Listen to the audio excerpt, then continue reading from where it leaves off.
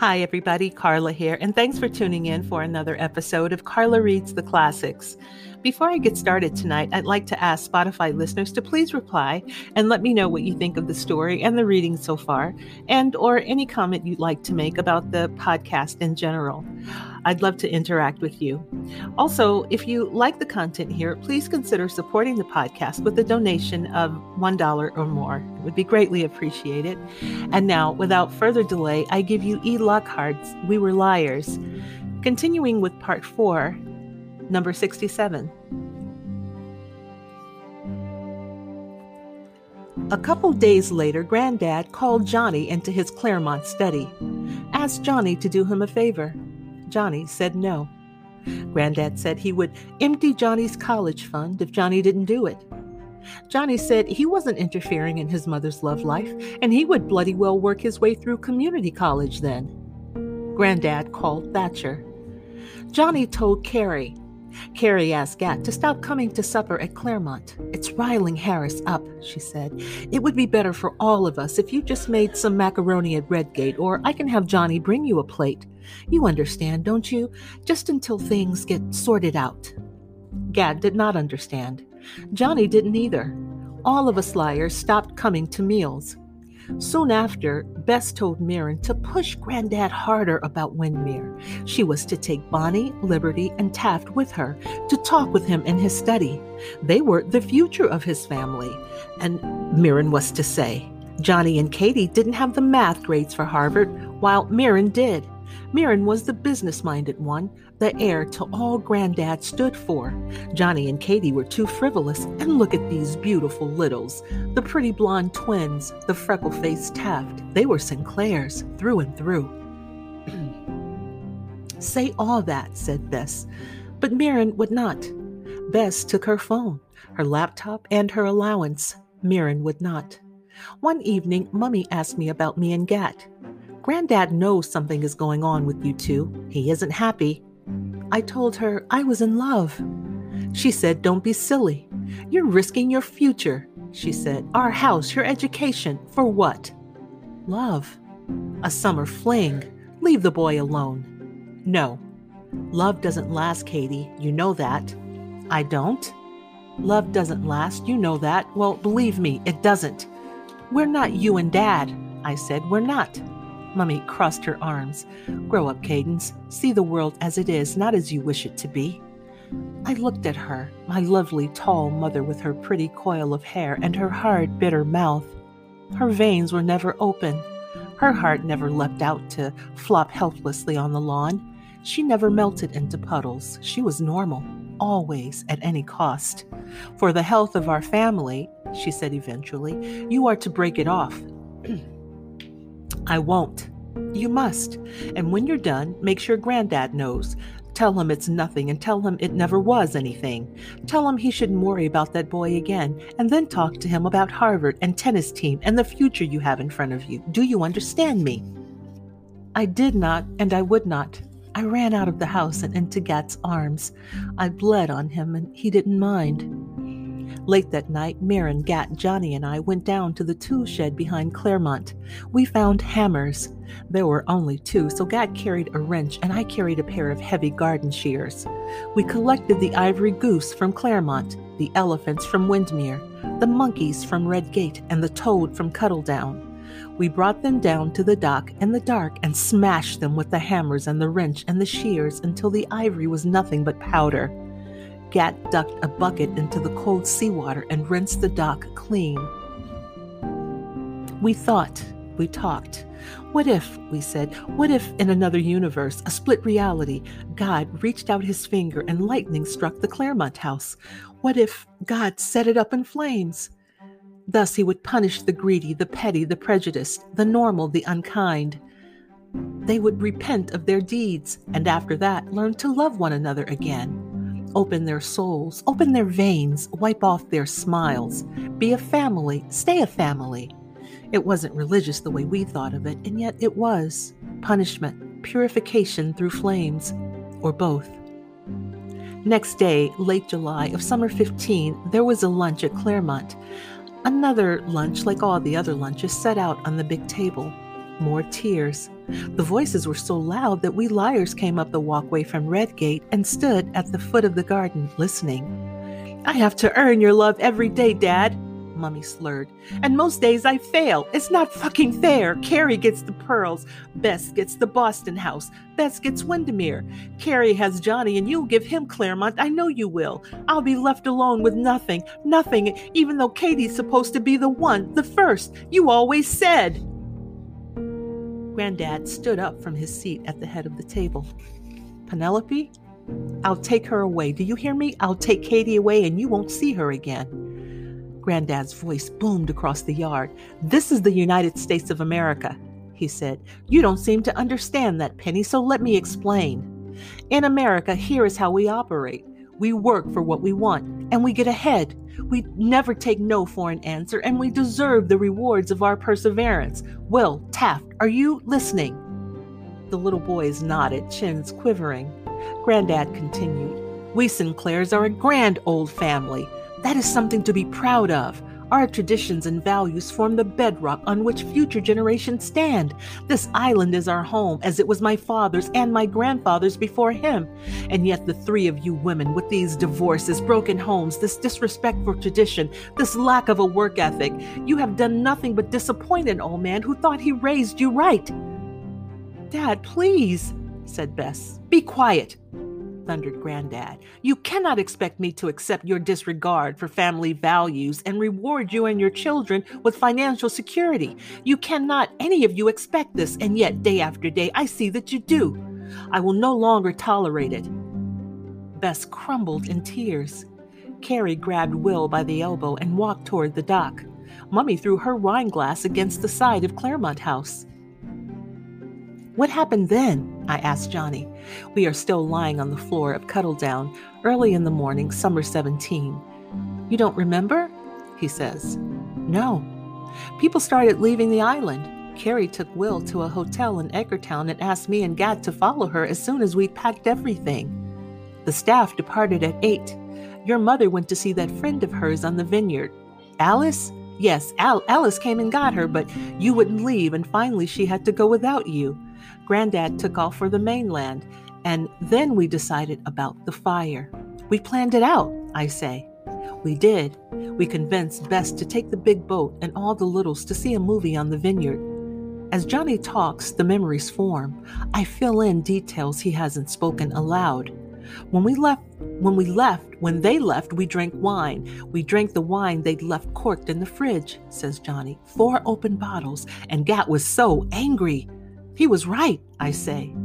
Johnny turns his face and speaks into the floor again, because he wasn't coming back. If my mom married Ed, they'd be cut off. And if my mom left Ed, Gat wouldn't be connected to our family anymore. Claremont was a symbol of everything that was wrong. It is Mirren's voice. She came in so quietly I didn't hear. She is now lying on the floor next to Johnny, holding his other hand. The seat of the patriarchy, says Gat. I didn't hear him come in either. He lies down next to me. You're such an ass, Gat, says Johnny kindly. You always say patriarchy. It's what I mean. You sneak it in whenever you can. Patriarchy on toast. Patriarchy in my pants. Patriarchy with the squeeze of lemon. Claremont seemed like the seat of the patriarchy, repeats Gat. And yes, we were stupid drunk, and yes, we thought they'd rip the family apart and I would never come here again. We figured if the house was gone and the paperwork and data inside it gone and all the objects they fought about gone, the power would be gone. We could be a family, says Mirren. It was like a purification, says Gat. She remembers we set a fire is all, says Johnny, his voice suddenly loud. And some other things, I add, sitting up and looking at the wires in the morning light. Things are coming back as you're filling me in. We are telling you all the stuff that happened before we set the fire, says Johnny, still loud. Yes, says Mirren. We set a fire, I say, and wonder. We didn't sob and bleed. We did something instead, made a change. Kind of, says Mirren. Are you kidding? We burned that fucking palace to the ground. After the aunties and Granddad quarreled, I was crying. Gat was crying too. He was going to leave the island and I'd never see him again. He would never see me. Gat, my Gat. I had never cried with anyone before at the same time. He cried like a man, not like a boy, not like he was frustrated or hadn't gotten his way, but like life was bitter, like his wounds couldn't be healed. I wanted to heal them for him. We ran down to the tiny beach alone. I clung to him and we sat together in the sand, and for once, he had nothing to say. No analysis, no questions. Finally, I said something about what if we took it into our own hands? And Gat said, how? And I said something about what if they could stop fighting? We have something to save. And Gat said, yes, you and me and Mirren and Johnny, yes, we do. But of course, we can always see each other, the four of us. Next year, we can drive. There is always the phone. But here, I said, this. Yes, here, he said, this, you and me. I said something about what if we could somehow stop being the beautiful Sinclair family and just be a family? What if we could stop being different colors, different backgrounds, and just be in love? What if we could force everyone to change? Force them. You want to play God, Gat said. I want to take action, I said. There is always the phone, he said. But what about here? I said. This. Yes, here. He said, this. Gat was my love, my first and only. How could I let him go? He was a person who couldn't fake a smile, but smiled often. He wrapped my wrist in white gaze and believed wounds needed attention. He wrote on his hands and asked me my thoughts. His mind was restless, relentless. He didn't believe in God anymore, and yet he still wished that God would help him. And now he was mine, and I said, we should not let our love be threatened. We should not let the family fall apart. We should not accept an evil we can change. We would stand up against it, would we not? We should, yes. We would be heroes even. Gat and I talked to Mirren and Johnny, convinced them to take action. We told each other over and over, do what you're afraid to do. We told each other over and over, we said it. We told each other we were right. The plan was simple. We would find the spare jugs of gas, the ones kept in the shed for the motorboats. There were newspapers and cardboard in the mudroom. We'd build piles of recycling and soak those in gasoline. We'd soak the wood floors as well. Stand back, light a paper towel roll, and throw it. Easy. We would light every floor, every room if possible, to make sure Claremont burned completely. Gat in the basement, me on the ground floor, Johnny on the second, and Mirren on top. The fire department would arrive really late, says Mirren. 2 fire departments, said Johnny, Woods Hole and Martha's Vineyard. We were counting on that, I say, realizing. We planned to call for help, says Johnny. Of course, someone had to call or it would look like arson. We were going to say we were all at Cuddle Down watching a movie, and you know how the trees surround it. You can't see the other houses unless you go on the roof, so it made sense that no one would have called. Those fire departments are mainly volunteers, says Gat. No one had a clue. Old wood house, tinderbox. If the aunts and granddads suspected us, they'd never prosecute, adds Johnny. It was easy to bank on that. Of course they wouldn't prosecute. No one here is a criminal. No one is an addict. No one is a failure. I feel a thrill at what we have done. My full name is Cadence Sinclair Eastman, and contrary to the expectations of the beautiful family in which I was raised, I am an arsonist, a visionary, a heroine, a rebel, the kind of person who changes history, a criminal. But if I am a criminal, am I then an addict? Am I then a failure? My mind is playing with twists of meaning as it always does. We made it happen, I say. Depends on what you think it is, says Mirren. We saved the family. They started over. Aunt Carrie's wandering the island at night, says Mirren. My mother's scrubbing clean sinks till her hands are raw. Penny watches you sleep and writes down what you eat. They drink a fuckload. They're getting drunk until the tears roll down their faces. When are you even at Claremont to see that? I say. I get up there now and then, Mirren says. You think we solved everything, Katie, but I think it was... We're here, I persist. Without that fire, we wouldn't be here. That's what I'm saying. Okay. Granddad held so much power, I say, and now he doesn't. We changed an evil we saw in the world. I understand so much that wasn't clear before. My tea is warm. The lyres are beautiful. Cuddle Down is beautiful. It doesn't matter if there are stains on the wall. It doesn't matter if I have headaches or Mirren is sick. It doesn't matter if Will has nightmares and Gat hates himself. We have committed the perfect crime. Granddad only lacks power because he's demented, says Mirren. He would still torture everybody if he could. I don't agree with you, says Gat. New Claremont seems like a punishment to me. What? She asked. A self-punishment. He built himself a home that isn't a home. It's deliberately uncomfortable. Why would he do that? I asked. Why did you give away all your belongings? Gat asked. He is staring at me. They are all staring at me. To be charitable, I answered, to do some good in the world. There is a strange silence. I hate clutter, I say. No one laughs. I don't know how this conversation came to be all about me. None of the liars speaks for a long time. Then Johnny says, "Don't push it, Gat." And Gat says, "I'm glad you remember the fire, Cadence." And I say, "Yeah, well, some of it." And Mirren says she doesn't feel well and goes back to bed. The boys and I lie on the kitchen floor and stare at the ceiling for a while longer until I realize, with some embarrassment, that they have both fallen asleep. I find my mother on Windermere porch with the Goldens. She is crocheting a scarf of pale blue wool. "You're always at Cuddle Down," Mummy complains. "It's not good to be down there all the time. Carrie went yesterday looking for something and she said it was filthy. What have you been doing?" "Nothing. Sorry about the mess. If it's really dirty, we can't ask Jenny to clean it. You know that, right? It's not fair to her. And Bess will have a fit if she sees it. I don't want anyone coming in to Cuddle Down. I want it just for us."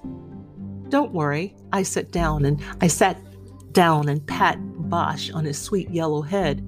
"Listen, Mummy?" "Yes?" "Why did you tell the family not to talk to me about the fire?" She puts down her yarn and looks at me for a long time.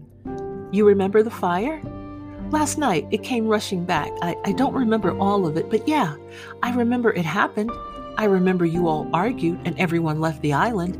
I remember I was here with Gat, Mirren, and Johnny." "Do you remember anything else?" "What the sky looked like, with the flames, the smell of the smoke. If Mummy thinks I am in any way at fault, she will never ever ask me. I know she won't. She doesn't want to know. I changed the course of her life. I changed the fate of the family, the liars and I. It was a horrible thing to do, maybe, but it was something. It wasn't sitting by complaining. I am a more powerful person than my mother will ever know. I have trespassed against her and helped her too." She strokes my hair, so cloying. I pull back. "That's all?" she asks. "Why doesn't anyone talk to me about it?" I repeat. Because of, Mummy stops, looking for words. "Because of your pain." "Because I have headaches? Because I can't remember my accident? I can't handle the idea that Claremont burned down?" "The doctors told me not to add stress to your life," she says.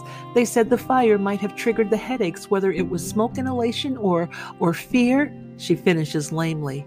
"I'm not a child," I say.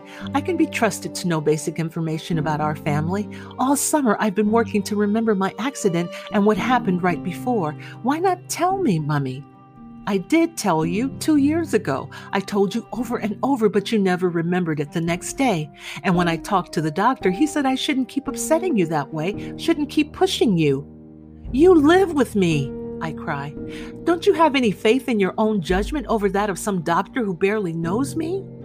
"He's an expert. What makes you think I want my whole extended family keeping secrets from me, even the twins, even Will and Tav, for God's sake, rather than know what happened? What makes you think I'm so fragile I can't even know simple facts?" "You seem that fragile to me," says Mummy, "and to be honest, I haven't been sure I could handle your reaction." You can't even imagine how insulting that is. "I love you," she says. I can't look at her pitying, self-justifying face any longer. Mirren is in my room when I open the door. She's sitting on my desk with her hand on my laptop. "I wonder if I could read the emails you sent me last year," she says. "Do you have them on your computer?" "Yeah." I never read them, she says. At the start of summer, I pretended I did, but I never even opened them. Why not? I just didn't, she says. I thought it didn't matter, but now I think it does. And look, she makes her voice light. I even left the house to do it. I swallow as much anger as I can. I understand not writing back, but why wouldn't you even read my emails? I know, Mirren says. It sucks and I'm a horrible wench. Please, will you let me read them now? I open the laptop, do a search, and find all the notes addressed to her. There are 28. I read over her shoulder. Most of them are charming, darling emails from a person supposedly without headaches. Mirren, tomorrow I leave for Europe with my cheating father, who is, as you know, also deeply boring. Wish me luck, and know that I wish I were spending the summer on Beechwood with you, and Johnny, and even Gat. I know, I should be over it. I am over it, I am. Off to Marbella to meet attractive Spanish boy, so there. I wonder if I can make Dad eat the most disgusting foods of every country we visit as penance for his running off to Colorado. I bet I can. If he really loves me, he will eat frogs and kidneys and chocolate-covered ants. Cadence. That's how most of them go, but a few of the emails are neither charming nor darling. Those ones are pitiful and true. Mirren, Vermont winter, dark. Mommy keeps looking at me while I sleep. My head hurts all the time. I don't know what to do to make it stop. The pills don't work. Someone is splitting through the top of my head with an axe, a messy axe that won't make a clean cut through my skull. Whoever wields it has to hack away at my head, coming down over and over, but not always right in the same place. I have multiple wounds. I dream sometimes that the person wielding the axe is Granddad. Other times, the person is me. Other times, the person is Gat. Sorry to sound crazy. My hands are shaky as I type this, and the screen is too bright. I want to die sometimes. My head hurts so much. I keep writing you all my brightest thoughts, but I never say the dark ones, even though I think them all the time. So I am saying them now. Even if you do not answer, I will know somebody heard them, and that, at least, is something. Cadence. We read all 28 emails. When she is finished, Mirren kisses me on the cheek. I can't even say sorry, she tells me. There is not even a Scrabble word for how bad I feel. Then she is gone. I bring my laptop to the bed and create a document. I take down my graph paper notes and begin typing those and all my new memories fast, and with 1,000 errors, I fill in gaps with guesses where I don't have actual recall. The Sinclair Center for Socialization and Snacks. You won't see that boyfriend of yours again. He wants me to stay the hell away from you. We adore Windmere, don't we, Katie? Aunt Carrie crying in Johnny's windbreaker. Gat throwing balls for the dogs on the tennis court. Oh God, the dogs, the fucking dogs, Fatima and Prince Philip. The Goldens died in that fire. I know it now, and it is my fault. They were such naughty dogs, not like Bosch, Grendel, and Poppy, whom Mummy trained.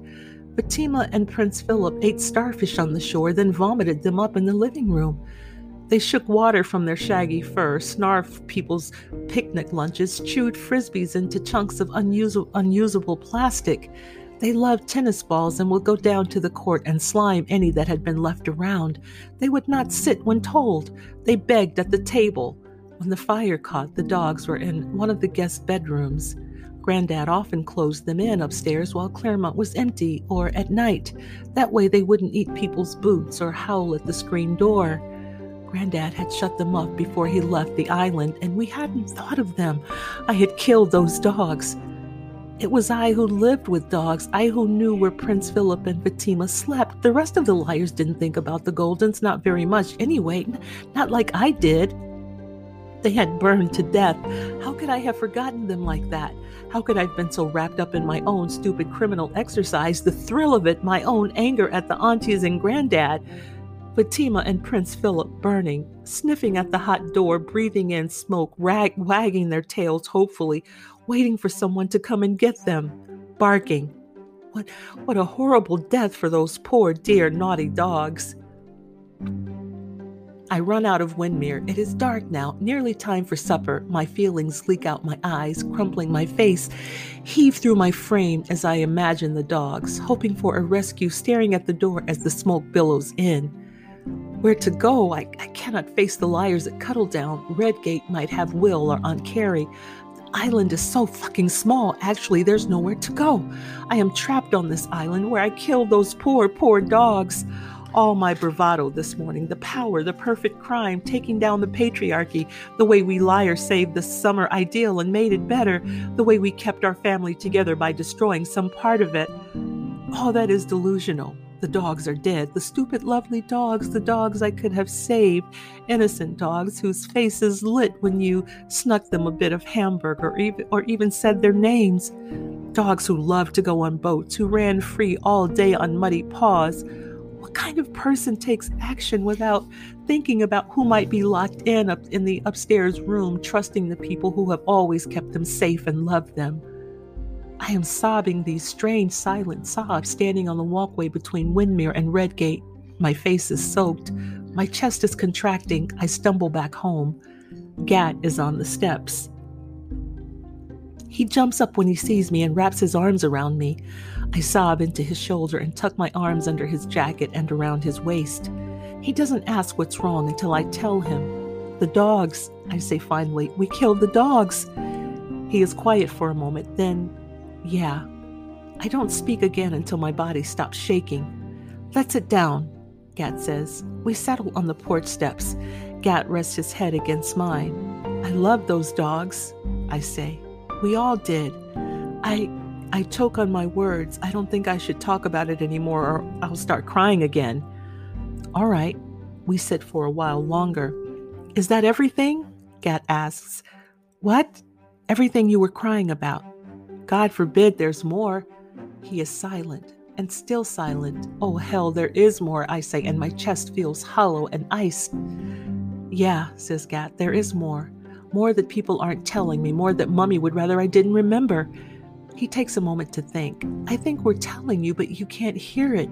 You've been sick, Cadence. You're not telling me directly, I say. No. Why the hell not? Penny said it was best, and, well, with all of us being here, I had faith that you'd remember.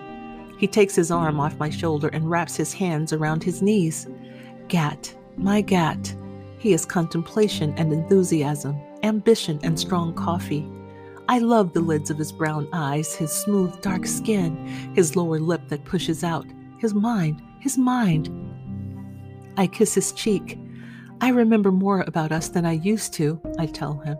I remember you and me kissing at the door of the mudroom before it all went so wrong. You and me on the tennis court, talking about Ed proposing to Carrie.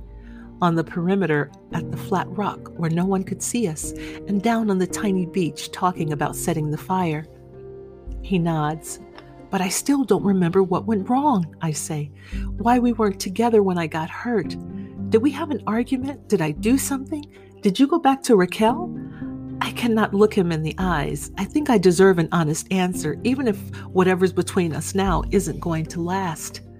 Gat's face crumbles as he hides it in his hands. I don't know what to do, he says. I don't know what I'm supposed to do. Just tell me, I say. I can't stay here with you, he says. I have to go back to Cuddledown. Why? I have to, he says, standing up and walking. Then he stops and turns. I messed everything up. I'm so sorry, Katie. I am so sorry.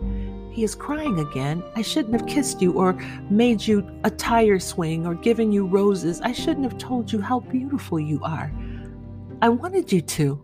I know, but I should have stayed away. I fucked up. That's what I did, and I'm sorry. Come back here, I say, but when he doesn't move, I go to him, put my hands on his neck and my cheek against his. I kiss him so hard so he knows I mean it.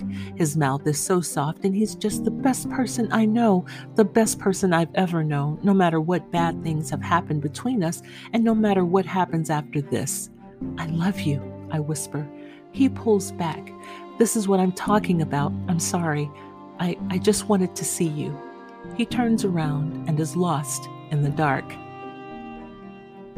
And that will do it for this reading of E. Lockhart's We Were Liars. Thank you so much for tuning in. Until next time.